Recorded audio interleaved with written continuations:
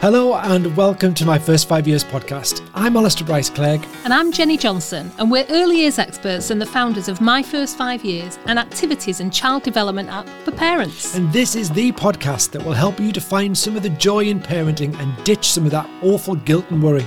Absolutely, and help get rid of some of that anxiety and have much more fun. Last time we talked about comparanoia, that feeling you get when you look at other people's children or parenting and worry your child isn't doing as well or you're not doing as good a job. And it really feeds nicely into this week's conversation, which is all about maths and how your child becomes a mathematician. And by the way, we're not talking about maths in an Einstein way. We mean how they learn maths concepts. And there can be loads of comparanoia around maths. I mean, especially when you get to those later stages of nursery and those early stages at school. And many of you, I'm sure, will kind of worry about how your child is doing compared to other children. But today we want to reassure you by letting you know it's okay if they can't count to 10 by the time they start school. And also going to show you how children, even babies, can start to learn those maths concepts. Mostly through really good stuff like games and play, which you can do at home whilst also having loads of fun. First of all, let's clarify what we mean by children becoming mathematicians and why does it matter? I think in the broadest sense, what we need to be sure about is that maths is more than numbers. Yeah. So sometimes we can think it's about adding up, taking away, dividing, it's all about numbers. Yeah, counting to 10. Yeah, all the things you remember doing at school and hating most of the time. But maths is about your experience of the world around you in terms of shape, space, pattern, measure. There is an element of number in there, but maths really feeds into everything we do all of the time. Even when you pour in your cereal, how much are you putting in your bowl? When you're eating your sandwich, how much do you put in your mouth? How much do you pour in your glass? So there's all sorts of things that we do in our everyday life, which is maths. We just tend to think of it, well, I do, because I think partly my maths experience has been a bit boring, a bit hard, a bit numbery, and not something that I really get involved in. And we want children to be passionate about maths. Yeah, absolutely. And I think when I used to run a group of children's nurseries and we'd talk to parents about maths and we'd say, what does maths mean to you? It was always about counting. It's always seemed to be counting to 10, counting to 100, addition and take away. It was a very narrow understanding what mathematics is. And the other thing I've often heard about is the language of mathematics. Absolutely. So again, that is in all of our life and the things that we talk about in our everyday existence, the jobs that we do, even things like put your bag down in front of, that's behind the clock, it's taller than, it's smaller than. So we use that language all of the time. So I think what we want to do is just think about maths as rather than being that boring thing you did at school, if you were me, not if you're my brother who really loved maths. Yeah, some people love it. Absolutely strange people. No, not at all. You see, you're feeding into the negative stereotype there. I think what we're really showing there is what we talk about all the time is that your experience as an adult is how you filter out into your children, whether you like it or not, it's subconscious. Literally leaked out then, even though you're doing a podcast about the gloriousness of mathematics. Yeah, and I think it is what we're trying to change, isn't it? We're trying to help parents think differently about mathematics so that they share a different view of mathematics to the children and it becomes something that's fun and something that's play-based, especially with our expertise being that 0 to 5 space. Mathematicians will be always based around play. Absolutely. So if we're looking at that development of mathematical understanding from birth through to 5 years, what sort of skills will children be learning and mastering during that time? I think we start at the end and work backwards. Okay. Sometimes as parents you think, as we've already talked about, things like recognising shapes or being able to record numerals is really important because that's something we recognise as being an indicator of mathematics. It's like a traditional understanding, yeah. But actually, if we start at the very beginning, we're talking about concepts of shape, space, measure, and there will be things around counting an amount, but it's that thing that we discussed earlier, which is just about the concept of how maths is in everything that we do and not just labelling it as numbers and counting, but thinking about all of the different mathematical concepts that we're going to go on to talk about that will be in everyday life through play. So let's talk about how we can help our children to learn and develop these maths-related skills. And if we maybe take it right from the basics, from a baby through the journey into the sort of toddlers and beyond, I think that'll help parents understand the different building blocks there are to get into those end results. Yeah, and I think a lot of what babies and young children do that's quite mathematical It's just about parents recognising that that is actually maths, and a lot of the really good quality maths learning comes through play and experience of the outside world. So when you've got very little children like babies, you're not going to be necessarily saying, let's count on our fingers. Definitely not. But as part of that early language interaction with babies, you might be singing songs like 1, 2, 3, 4, 5. Or so you'll be using the language of mathematics. But really, the purpose of singing 1, 2, 3, 4, 5 to a baby is not about teaching them to count to 5. It's about the language interaction, but still you're surrounding them with the familiarity of that language. So when babies are tiny, in terms of maths, there's obviously the space that's around them and them negotiating their space, but you're not doing a lot of mathematical development. But when babies begin to actually be aware of their surroundings, when they begin to want to collect and touch things, when they're beginning to move objects around them, whether they be wheel toys or blocks or bricks, and again, you're using that language around food and how many have you got in your bowl, how many have you got for your snack, what am I going to give you? So a lot of early mathematical development comes from adults and the language we use, but also the fact that children begin to collect things, like they'll pick up sticks and they'll collect conkers and various things like that. And again, as an adult, you'll be using language around collection and how many have you got and let's count.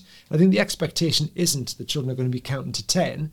It's just you're introducing them to the concept of amount or shape or space or positional language. Put it on top of, let's move your car and put it into. So a lot of that early development comes from modelling from parents. And am I right in thinking that pattern and rhythm and pattern changes are all part of a similar theme? Yeah, and so there's pattern as in recognition of visual pattern, but there's also pattern in terms of the pattern that you hear, but it's all still pattern. So a lot of that will come in early nursery rhymes. Exactly, that's what I was thinking, and clapping along. Clapping games, which children find really difficult to start off with, things like clapping and beating out a rhythm. But part of that is just continuing that process. But even the pattern of language, so when you're reading stories to children that begin to have a concept of language and they're repeating key phrases in the story, like the Three Little Pigs or whatever it might be, as linked to mathematics. Even when you're handling a book and you're turning the pages and the shape of the book and the size and the thickness of the book and how heavy it is, all of that is maths. So loads of the stuff that you will do naturally as a parent with your children is introducing them to some really key mathematical concepts, and it's nothing to do with number lines and numbers. I think one of the activities that often is underrated for the opportunity to introduce loads of different mathematical concepts is baking. I think baking, any kind of food prep, which has got a million other benefits around personal social interaction, a bit of ownership over the food that's being created. You've got all sorts of really good personal social development going on. But the fact, again, when you're following a recipe, there's a lot of maths involved in that in terms of shape, size, larger than, smaller than, full, empty, half, one. And we don't expect children to read a recipe. No, they're not going to be reading 60 grams of, but maybe a half a cup of, or something in a simple language that they'll understand. We talk about standard measure and non-standard measure. So standard measure would be something like 10 millilitres, 100 millilitres, 4 ounces of.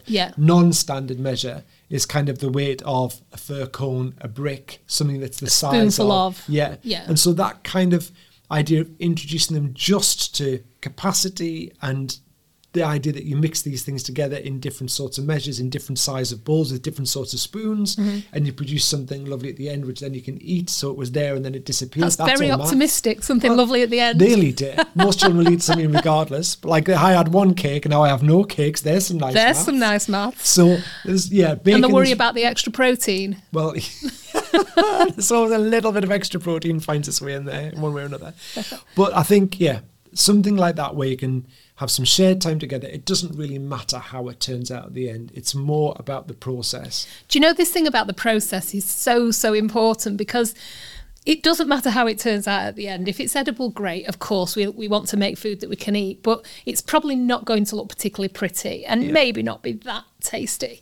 But it is the process and what they're learning, and us backing off as parents and letting them, maybe tipping just a slightly bit too much flour or whatever it might be. I think that is a massive part of it. And we talk about that a lot in my first 5 years. If you're constantly there going, oh, no, that's too much, or that's too full, let's do that again, let's take it out. Micromanaging the process. And it really damages their self-confidence. And if they get their scoop in there and you end up with flour all over the work surface, them and you, it's a bit of a like, okay, let's just go with it. But what they learn is massive. You know, when they're trying to pick up a jug to pour in whatever, the milk, the oil, the water, and the jug is heavy, and they're looking at what the tipping point of the water is, and all of that is not about how many milliliters have you put in. It's about that learning experience of being in control and having some power as a child, but also you'll be learning about language, maths, fine motor, gross motor, social interaction, really rich in learning opportunities in a really relatively simple activity, even if you can't necessarily eat what comes out at the end. Make good bird food. Exactly. There's always a use for it. There's always a way to make sure it doesn't go to waste.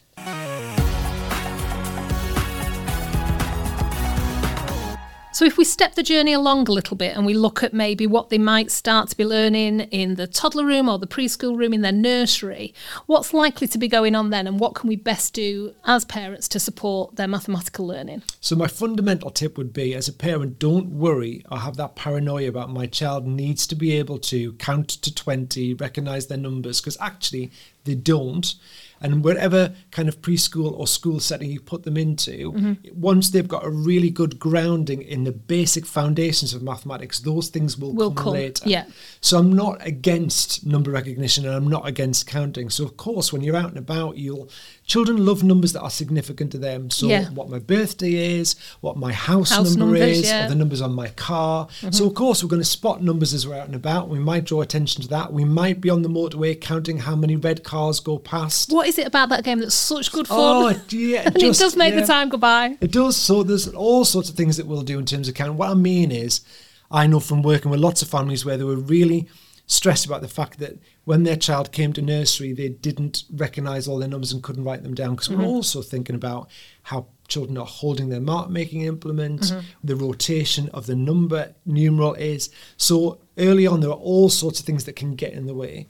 What's way more important is that children, if we are going to talk about number, have a concept of number. So we sometimes would talk about things like the 3-ness of 3 or the 2-ness of 2. I remember the first time you said that, I was like, what on earth are you talking about, Alistair? So come on, explain. What is the 2-ness of 2? So that's when children, regardless of the fact that that shape there is a number 2, if I said to them, how many have you got, they could look and say 2, 1, 2, or can you find me 2, or can you bring me 2, or how many ways can we make 2?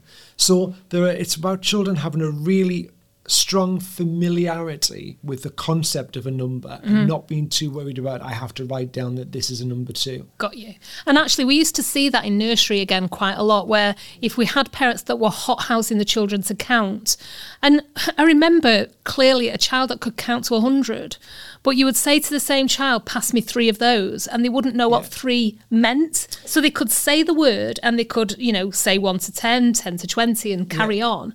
But the 3-ness of 3, the 2-ness of 2, they hadn't got. And what's so really developmentally, that seemed back to front to me. It is back to front. But then as a parent, when your child can say, oh, I can count to 20, off you go. Yeah, you get your bragging rights. Well, you do get your bragging rights, and it's really hard not to have those. And then you'll get children that do that classic thing of they'll get so far through their numbers and then they always can't do 19, 20, and start again.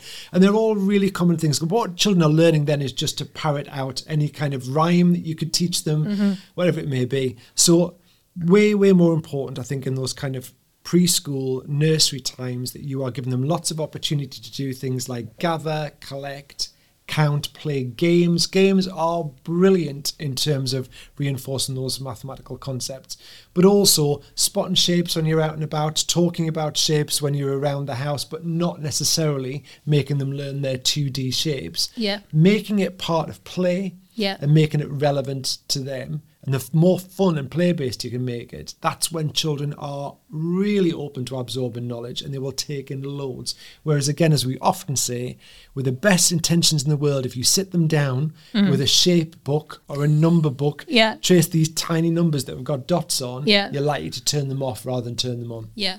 Now, I've no idea whether you think this is a high-quality idea or maybe not so, but it's just something, I know you will, you're not shy in telling me, but it was something we used to do a lot of, and my children enjoyed it. When we were out and about, we'd pick a number and try and spot it. it. So it might be the number 4, and then we'd see it on number plates, on bus numbers, on, telephone numbers that businesses list on their signs and things like that. And it was just a bit of fun, but it was starting to show context, and you can do that for colour, you can do it for shape. Absolutely. Now, is that fun or was that rubbish? Well, no, it's not rubbish. And anyway, and it's fun depending on how you do it. So, yeah, of course, yeah. It's about saying, right, what's our number of the day, or when we're going on our walk to wherever we're going today, schools, shops, 4's our number, can we see a 4? And that's for children who are beginning to then learn that when I've got the concept of the 4ness of 4, there is a little squiggly line or a number of squiggly lines that actually means 4, so when everybody looks at that, they recognise it as that.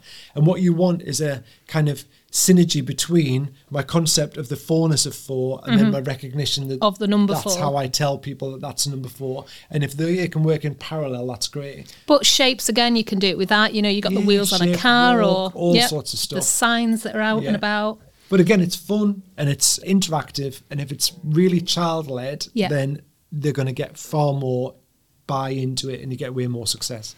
I think another one that I saw successfully done, I haven't done this personally, but it was like a little bag and the child was picking like conkers and leaves and sticks and just shoving it all in the bag, and then when they got home they emptied it out onto the kitchen table and they were just like sticks over there, conkers over there, leaves over there, and then whether you bother to count them or not later, you've kind of already, as a very basic thing, you've sorted, which is a mathematical concept, and then you can add to it later, but also have a bit of fun with art and craft and making things with it. And there's a really interesting concept of when children count, them understanding that the last number they say means the total amount. And you'd think that's dead obvious because you're adults. But actually, you will often say to children, right, how many have we got? And can we count them? And 1, 2, 3, 4, 5. So how many have we got altogether? And they'll go 1, 2, 3, 4, 5. Right. And even with one-to-one counting, often they'll just go 1, 2, 3, 4, 5, 6, 7, 8, 9, 10. There are only 3 things there, but they're just making their finger move along. So that skill of being able to say one-to-one, but also when I get to the end, that last number means everything, is a real point of their learning. And so there's some interesting research that talks about the fact that for cardinal numbers, so that end number meaning the total amount, if we are working with children, we put things in a line and just go 1, 2, 3, 4, 5, it doesn't make a lot of sense to their brain. Right. If you have a bowl or a container and you say, let's count things into the container, for their brain, it makes sense that everything then has gone into another vessel. So it's the concept of them all being together makes so much more sense. You can see that really. Yeah, counting into or out of is better than just counting along a line. And the other thing I think is really interesting around the psychology of learning anyway, but around maths, rather than saying how many have you got, which puts the onus on the child to get it right, and the psychology of that even for very young children, if you say, I think there are 4, do you want to count them and see if I'm right? This is all about whether I'm right or wrong. So the pressure is now not on the child. And they go 1, 2, 3, 4. Yes, there are 4. You were right. Or no, 1, 2, 3, 4, 5. There are 5. You were wrong. So they're getting all the learning without any of that subconscious stress of pressure how many to get do you it think right. are on there. So even little bits like that where we just have a slightly different psychology around this is what I think. Can you qualify my thinking? Makes for much better and more relaxed learning. They are fabulous tips, and like you say, more relaxed learning, and that's what we want. We're trying to remove the anxiety from these skills that we want our children to understand. Little simple stuff. Really simple. A massive difference. Even I could do that when I get home. Okay, so we've looked at babies, toddlers, and preschoolers. Let's talk about this term school ready. And first of all, what does it even mean? And what does that mean for maths and children? So we could do a whole podcast on the term school readiness. And what's really interesting about it is in the UK, there is not a definitive definition of what the government say that school ready is. Although internationally, there is data that comes under the school readiness heading. But if we talk about where we are in the UK, and if we talk about what my opinion of school readiness is, I think as parents, we can sometimes stress to give our children the best possible chance when they get to school, then if they can read and write and do all of those key milestones before they get there, that gives them a good head start. Now, for some children, they will naturally make that progress. But for most children, what is typical is not by the age you start school to be able to read, write and do your numbers. And if you've got the really solid foundations, like I said earlier, then actually when you're at that point when you've got the really strong, firm bed to build on, schools will be able to make those children make rapid progress, or help them to make rapid progress. Yeah. It's sometimes for me like saying, we're going to run a marathon, because learning to read, learning to write, learning to be a mathematician is a long and arduous sometimes journey that can be quite complex. But it's like saying, right, a marathon is 26 miles long, but let's start 10 miles before the start line, because a 10-mile run into a 26-mile race will give you a really good head start. Right. When actually a 10-mile run in just knackers you out, and by the time you're trying to run your marathon, you can't get you've had enough. Yeah. And often with learning, especially around things like reading, writing and maths, we start children way too early with the harder stuff, which should come at the end of the journey, when actually we could just be giving them lots of play-based, fun stuff, which gives them the real firm foundations, which means that when they get to school, the adult can make a really accurate assessment of where they are and take them forward. Yeah, and things will start to slot into place because they've got those foundations right. So school readiness for me is about curiosity, it's about creative thinking, it's about resilience, it's about that kind of personal, social awareness. It's about that ability to interact socially with your peers. They are the things that make you ready for school. Yep. And then what got layered on top of that is the more formal academic learning that can be fed through play.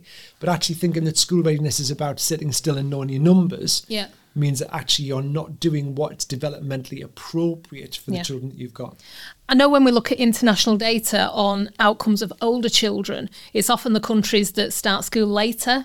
I think, for example, the Nordic countries start school at 7. So why would you say that is? I think it's just about the fact that those children are not doing anything until they're 7. What they're doing is the society is set up in such a way that it values those early stages of development. And it's a kind of societal attitude as opposed to being linked to government targets. It's linked to child development. So there are lots of mechanisms that are available to support parents, to support children around that ethos of those firm foundations, often based in play, that make you, as we're saying, ready for school.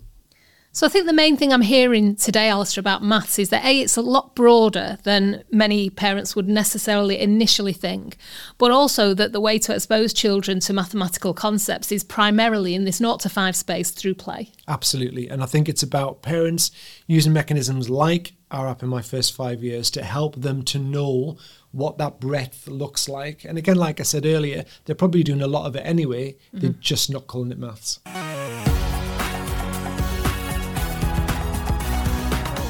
So given this is a podcast about mathematics, I'm going to challenge you to something beginning with the number 5. Okay. And that is, give me 5 easy hacks that will help children develop a love of mathematics. Ooh.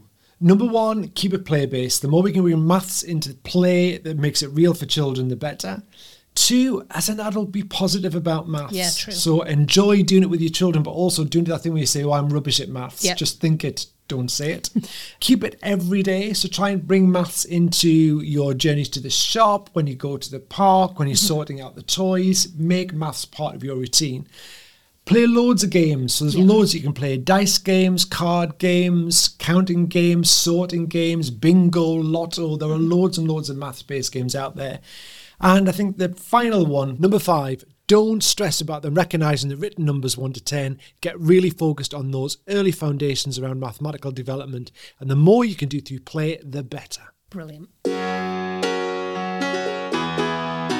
Thanks for listening today. Next time, My First 5 Years will be talking about creativity, and we'll show you how you can bring more creativity into your child's life and why it matters. And often I think we think creativity is just painting and glue and a bit of gluing and sticking, but there is so much more to it, and I cannot wait to explore this topic with you. And on the weeks in between these podcasts, we'll be doing Q&As on our social media. So if you've got any questions you want to ask, send them in and we'll do our very best to answer them. You can find this podcast on all platforms, including Apple Podcasts and Spotify. And if you want to read more about becoming a mathematician, don't forget to download the My First 5 Years app. Don't forget to rate, review and follow My First 5 Years, as it really helps us. Thanks.